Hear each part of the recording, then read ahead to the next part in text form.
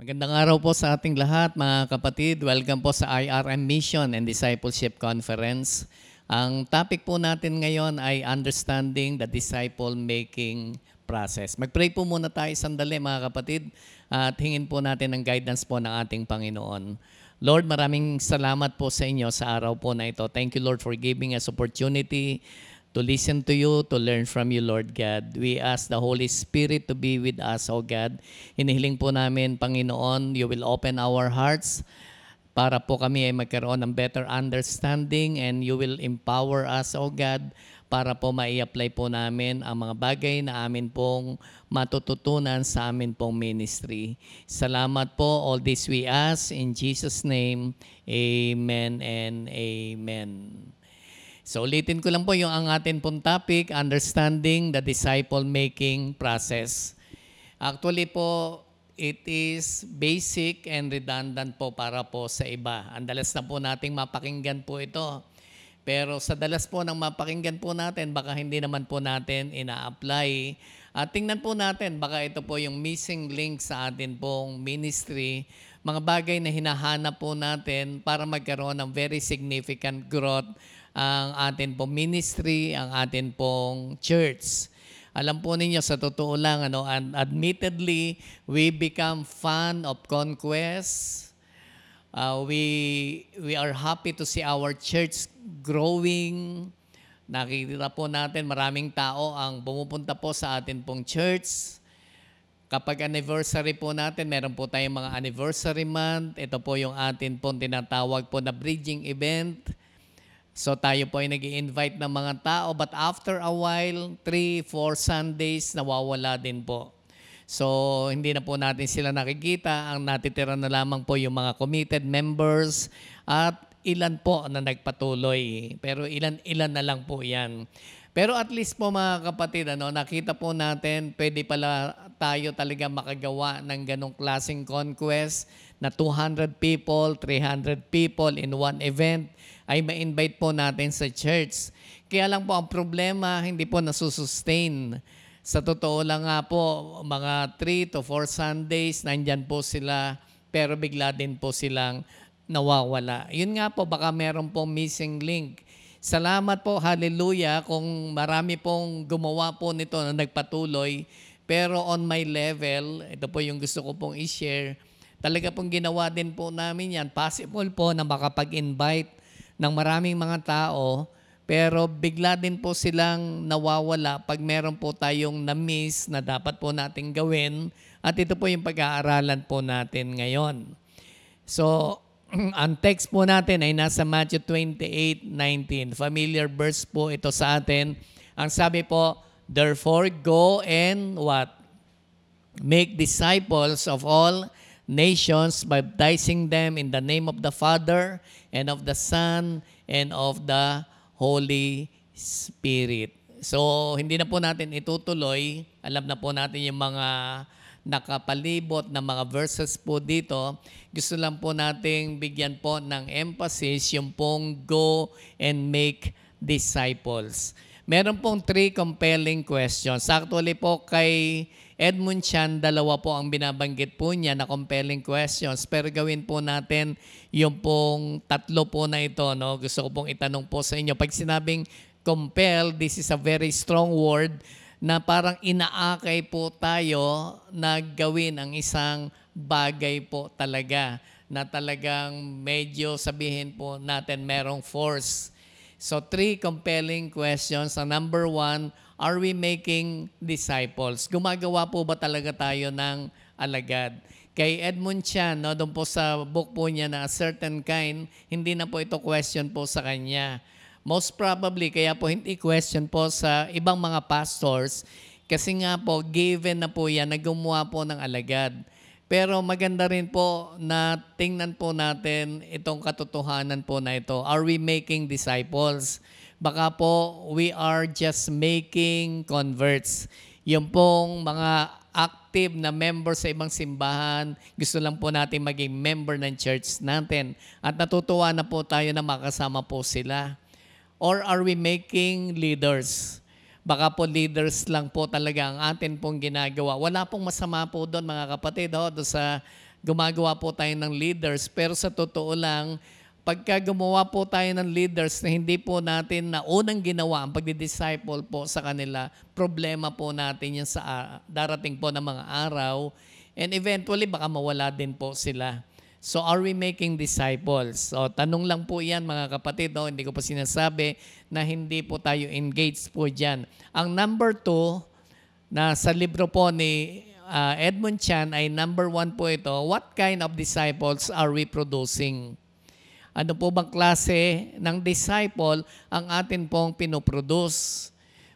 Okay, mga kapatid, maganda po na i-check po natin ito. Meron po bang lifestyle po yan? Naintindihan po kaya talaga niyan yung basic doctrine?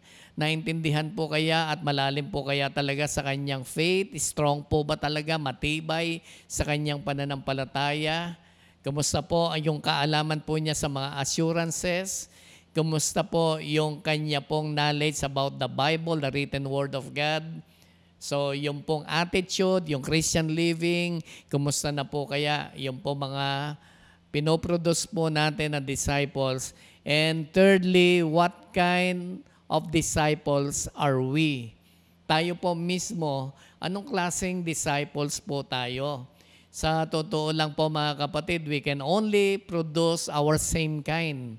Kaya po nang binanggit po natin sa number 2, what kind of disciples are we producing? Nakabase din po yan, what kind of disciples are we? So kung anong klase po tayo ng disciples, ito po din ang pwede po nating ma-produce, no? Kasi yun lang din naman po ang kaya po nating ibigay. Kaya importante po, nag-i-excel po tayo in our ministry, tapos nag-i-excel din po tayo in the field of our ministry and our expertise. Dapat po meron pong excellence na ipinapakita. Nag-go forward pa po tayo mga kapatid at umaangat pa po tayo sa atin pong larangan ng field ng atin pong engagement po sa kasalukuyan. So balikan lang po natin mga kapatid, we are commanded to make disciples. So, wag po tayong masyadong sabihin nating religious and spiritual dito po sa term po na ito. Kasi tayo po talaga ang inutusan to make disciples. Meron po akong isang pastor na nakausap nung nagpapasimula po tayo na mag-engage sa ganito pong klase ng paggawa ng alagad. Sabi po ng isang pastor po na ito, Pastor, hindi ba pwede na hayaan na lang natin yung mga members or yung mga tao na pumasok sa church. And then pag pumasok sa church, kusa na lang silang lalago. Sabi ko, pwede naman yon, pwedeng mangyari. Sabi nila, yun yung traditional na ginagawa ng simbahan nila. Yun daw po ang nakagisnan po niya. Pwede naman po yon. Pero inutusan po tayo, Ang utos po sa atin is to make disciples. Ang disciple, ginagawa po talaga. Ibig sabihin, tinatyaga, binabantayan, inaalalayan, sinasamahan, pinapakain. Kasi ang sabi po, feed them, take care of them. So utos po yan ng Panginoon, And kailangan po talaga dyan ang human effort. May bahagi po talaga ang Panginoon, Yung ang kilos ng Panginoon talaga ang nagmamatter po ng malaki. Pero we have our own share.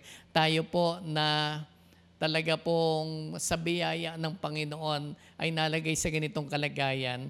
And we must be thankful din sa mga tao na nag-disciple sa atin. Kaya po nating i-recall sila. Mga taong hindi po nag-give up po sa atin dati.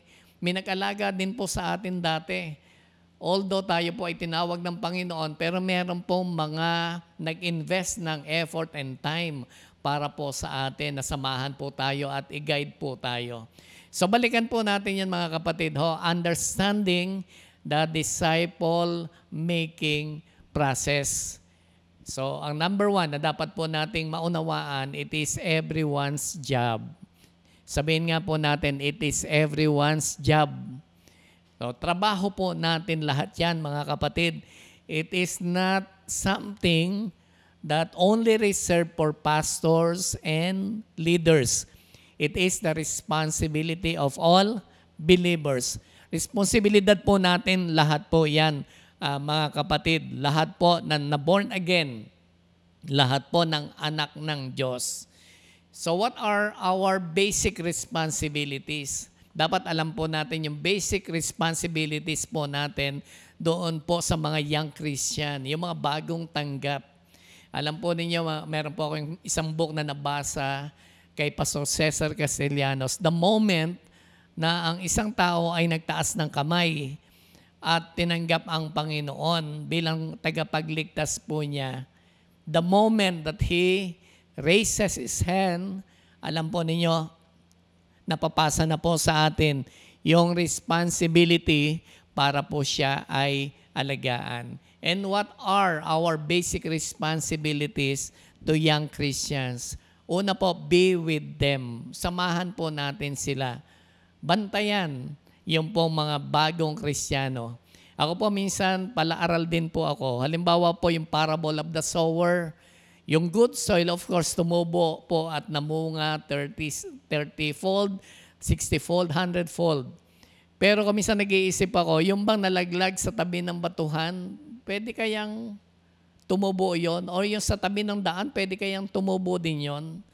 Ako nag-iisip, baka pwede rin tumubo yun eh. No? Kung nabantayan lang, kung meron lang nag-alaga doon sa nalaglag sa tabi ng daan, baka sa akin baka pwede siyang tumubo kung may nag-alaga, merong nagbantay, tapos po ay hindi hinayaan na matuka noong ibon. Hindi hinayaan makain ng ibon.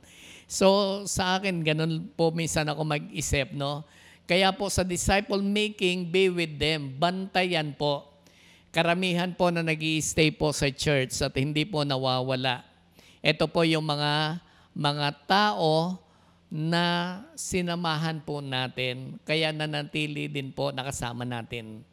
Yung mga tao na di natin iniwan, sila din po yung mga tao ngayon na hindi nang iwan sa atin at nag-commit ng sarili sa church, sa ministry, lalong-lalo na po sa Panginoon. So be with them. Ang pangalawa po natin, walk with them. Alalayan po natin sila. Walk with them. Sumama tayo sa kanilang paglakad. Alam po ninyo, ang Christian life is a journey. Isang paglalakbay po yan. Mahalaga meron po silang kasama sa kanila pong mga journey. Para pong bata, no, nababantayan po natin sila hanggang sa kanila pong mga paglalakad. So samahan, tulungan, alalayan po sila. And number 3, work with them. Work with them. Kailangan pong makipagtrabaho tayo sa kanilang gustong breakthrough na mangyari. Darating po yung mga times, gusto po nilang maka-breakthrough sa mga bad habits. Gusto po nilang maka-breakthrough doon po sa mga problema. Work with them. Tulungan po natin sila. And actually, may mga cultures in discipleship. May mga kultura sa disciple making. Ano po ba yung mga kultura po na yan? Meron po mga tinatawag na less formal at meron din po tinatawag na formal relationship.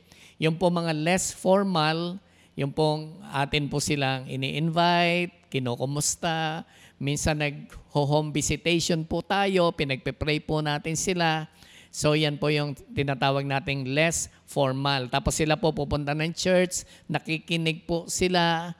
Somehow nadi-disciple na rin po sila habang pinakikinggan po tayo.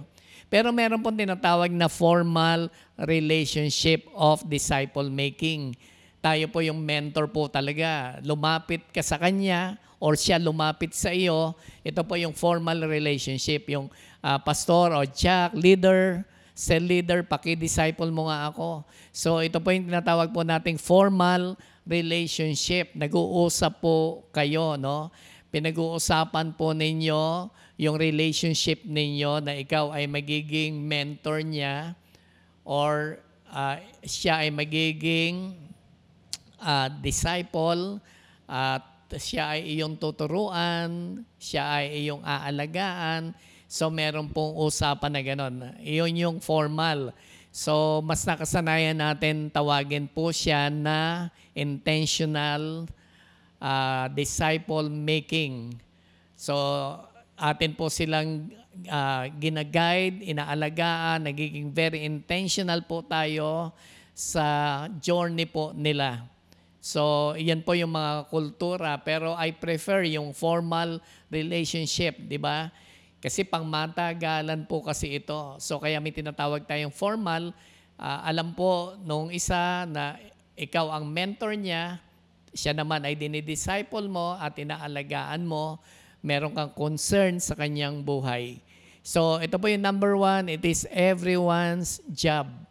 Pananagutan po natin at ito po ay mandate para po sa lahat ng mga Kristiyano. So, for better understanding of the disciple-making process, maintindihan po natin, kauna-unahan po yan. Number 2, it is a process. Ang disciple-making is a process. Isa po itong proseso. At kung ito ay proseso, what is involved? Ano po ang mga naka-involve po dito, mga kapatid, no? Ang una po, meron po siyang tracking. Pag sinabi nating tracking, nasaan na, ano na ang development niya, ano na ang nangyayari sa kanya, ang tawag po diyan ay tracking. So para tayong may baby, tinitingnan natin, nakakadapa na, nakakagapang na, nakakatayo na, nakaka 2 steps na. So alam po natin, iyan po ang ibig po nating sabihin na tracking. Alam po natin yung kanila pong development. So yan po ay intentionality po yan mga kapatid. Tinitingnan po talaga natin yan. So pagbabalikan po natin yung kanina, baka yan po yung mga na-miss po natin. So tayo po ay sobrang nag-enjoy lang sa malaking attendance, pero hindi po natin nabantayan yung mga ganitong proseso ng kanila pong paglago. So tracking, tapos meron pong timeline. Ano po yung timeline? It is not measured by calendar. Ang nag-measure po dito yung maturity, tapos po yung mga tool po natin na ginagamit po nating instrument, basihan, para po sila ay talagang madala po natin sa paglago sa Panginoon. Halimbawa po, meron po tayong mga tool. Para po generic, gamitin po natin yung sa navigators na ginagamit po natin. Let's say, nagsimula po tayo sa mga lesson on assurances, tapos po basic lifestyle, lesson on Christian living, yung LCL. So, yan po mga bagay po na yan ay ginagamit po natin as a tool para matingnan po natin yung timeline po ng kanila pong paglago. So, hindi po sinusukat po ng calendar, no? Although, halimbawa po, 5 lessons, another 4 lessons, 5 lessons again. Halos may date din po siya, pero ang sumusukat po dito ay yung pong ano ang kanyang naabot na maturity. May mga pagkakataon, kailangan pang ulitin, ang tawag po dyan natin ay pagkukustomize noong atin pong discipleship strategy. Even sa discipleship strategy, meron po tinatawag tayong pagkukustomize. Depende po sa pag-fit sa mga tao. So, ini-involve po natin sila sa cell. Yung pong cell group is just one tool, very effective tool in disciple making. So, ang highlight pa rin po mga kapatid is not the cell group, kundi disciple making. Bakit siya nahandun sa cell? Kasi dinidisciple natin siya. Minsan po kahit po outside the cell, sinosolo po natin siya. Meron po tayong time talaga na ibinibigay po sa particular na tao kasi nga kino-customize po natin yung pagdi-disciple sa kanila. Another strategy na ginagawa po natin para po atin pong mabantayan at makita na lumalago yung atin po mga dinidisciple.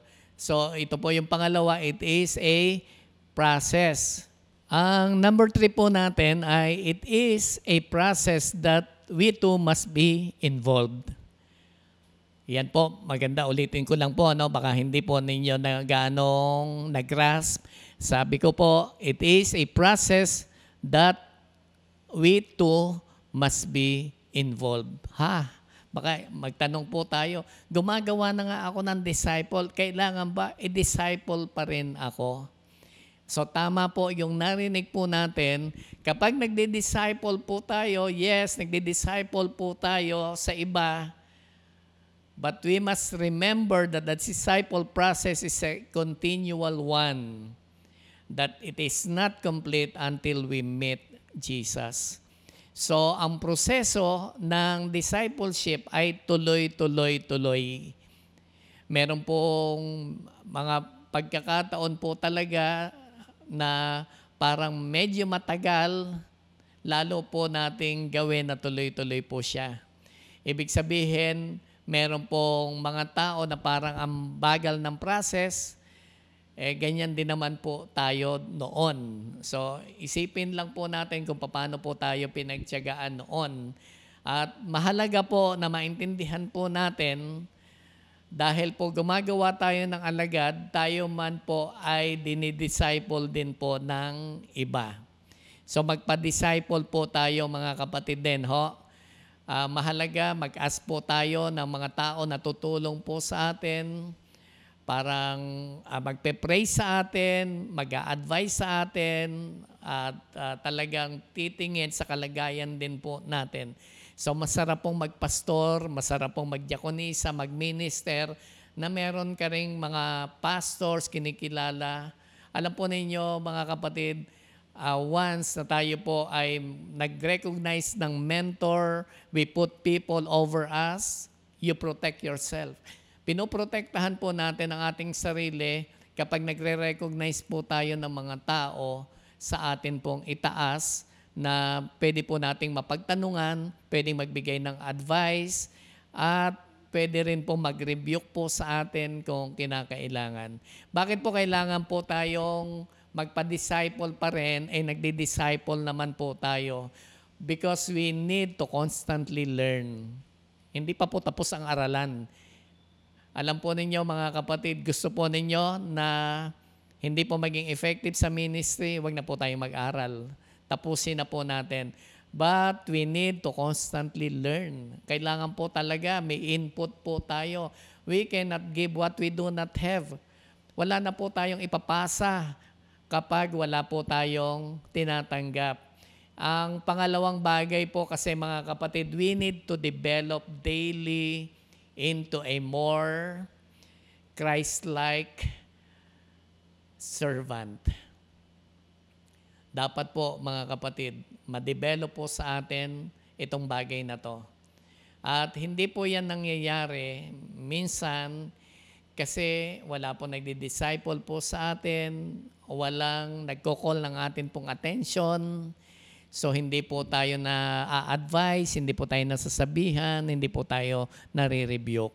So kailangan po natin yan, no? Kasi kailangan po ma-develop tayo into a more Christ-like servant. Dahil po dyan, we need mentors, we need someone to disciple us. And next thing is we need to reproduce. Kailangan pa rin po talagang mag-produce po tayo. Alam po ninyo, meron pong iba na parang tumigil na po talaga sa pagdi-disciple. Parang puro mga memories na lang. Ang isang bagay na natatandaan ko, there is no conquest in the past. Pagka nakaraan na, inuulit-ulit lang natin. Noong bata pa ako, ginagawa ko to. Marami akong disciple. Alam po ninyo, walang conquest po doon. Ang conquest nangyayari sa hinaharap. So, we continue to make disciple. Gawa lang po tayo ng gawa ng alagad. At ito po mga kapatid, yung last po natin, na madalas po na binabanggit po natin, it is the Holy Spirit's job to bring growth. It is the Holy Spirit's job to bring growth. Minsan po, ito lang po kasi minsan ang atin pong tinitingnan. Kasi sabi ko, masyado po tayo nagpapaka-religious at nagpapaka-spiritual sa approach po na ito. Pero ang God po talaga ang may bahagi sa paglago ng isa pong Kristiyano. Sometimes, despite of our best effort na ibinigay po sa mga dinidisciple po natin, they are not growing, they are not making progress as we expect and as we imagine. Alam po ninyo, ang kailangan po natin talaga pong kumalma lang. It's okay kasi trabaho po yan ng Panginoon. Our responsibility ay talaga po mga kapatid, alagaan, akayin, bantayan, tulungan, pakainin, aralan yung mga tao. Pero responsibility po ng God ang pagpapalago po sa kanila. Responsibility po yan ng banal na espiritu na sila po ay palaguin. Kaya po kailangan po talaga, hindi lang po yung effort natin, lagi po natin silang inaalala sa atin po mga panalangin. So yan po mga kapatid, understanding the disciple-making process. Dapat na ma-inculcate po sa atin yan. It is everyone's job. Trabaho ko yan. Trabaho yan ng mga leaders. Trabaho yan ng kabuuan ng simbahan. It is a process. Okay? Minsan mahabang proseso, pero kailangan pong mag-commit po tayo dyan. Kaya nga, ang halaga po sa disciple-making ang relationship. Kasi po, mahirap po nating pagtiyagaan ang mga tao. We easily give up on people. Pero ngayon, pagka alam mo, meron ka relationship sa kanila, alam mo, hindi ka dapat mag-give up. Gusto mong tulungan ang mga taong ito. So, it is a process. It is a process. Number 3, it is a process that we too must be involved. So, pa-disciple din po tayo, mga kapatid. Tayo po na nagdi-disciple, patulong pa rin po tayo sa iba. And number 4, it is the Holy Spirit's job to bring growth. Dapat po, iasa po natin sa Panginoon ang kanilang paglago, pero yung utos na go and make disciple, yung pagtuturo, yung pagbabantay, yung paglakad kasama nila, yung pagtulong, bahagi po tayo doon mga kapatid. Tayo po ang mag-contribute po talaga. I-commit po natin yung sarili po natin sa bagay po na yon. Mga kapatid, konting sipag lang, be diligent. Konting focus lang po talaga. Konting effort. Pagbibigay lang po ng priority sa mga tao. Alam po ninyo, madi-disciple po sila at sila po ay palalaguin po ng Panginoon at magpapatuloy po sila sa kanila pong journey. Panginoon, maraming salamat po sa time ng ibinigay po ninyo sa amin na makapakinig ng inyo pong salita. Lord, i-bless po ninyo ang mga puso na nakapakinig po nito. Ito pong aming panalangin. In Jesus' name, amen and amen.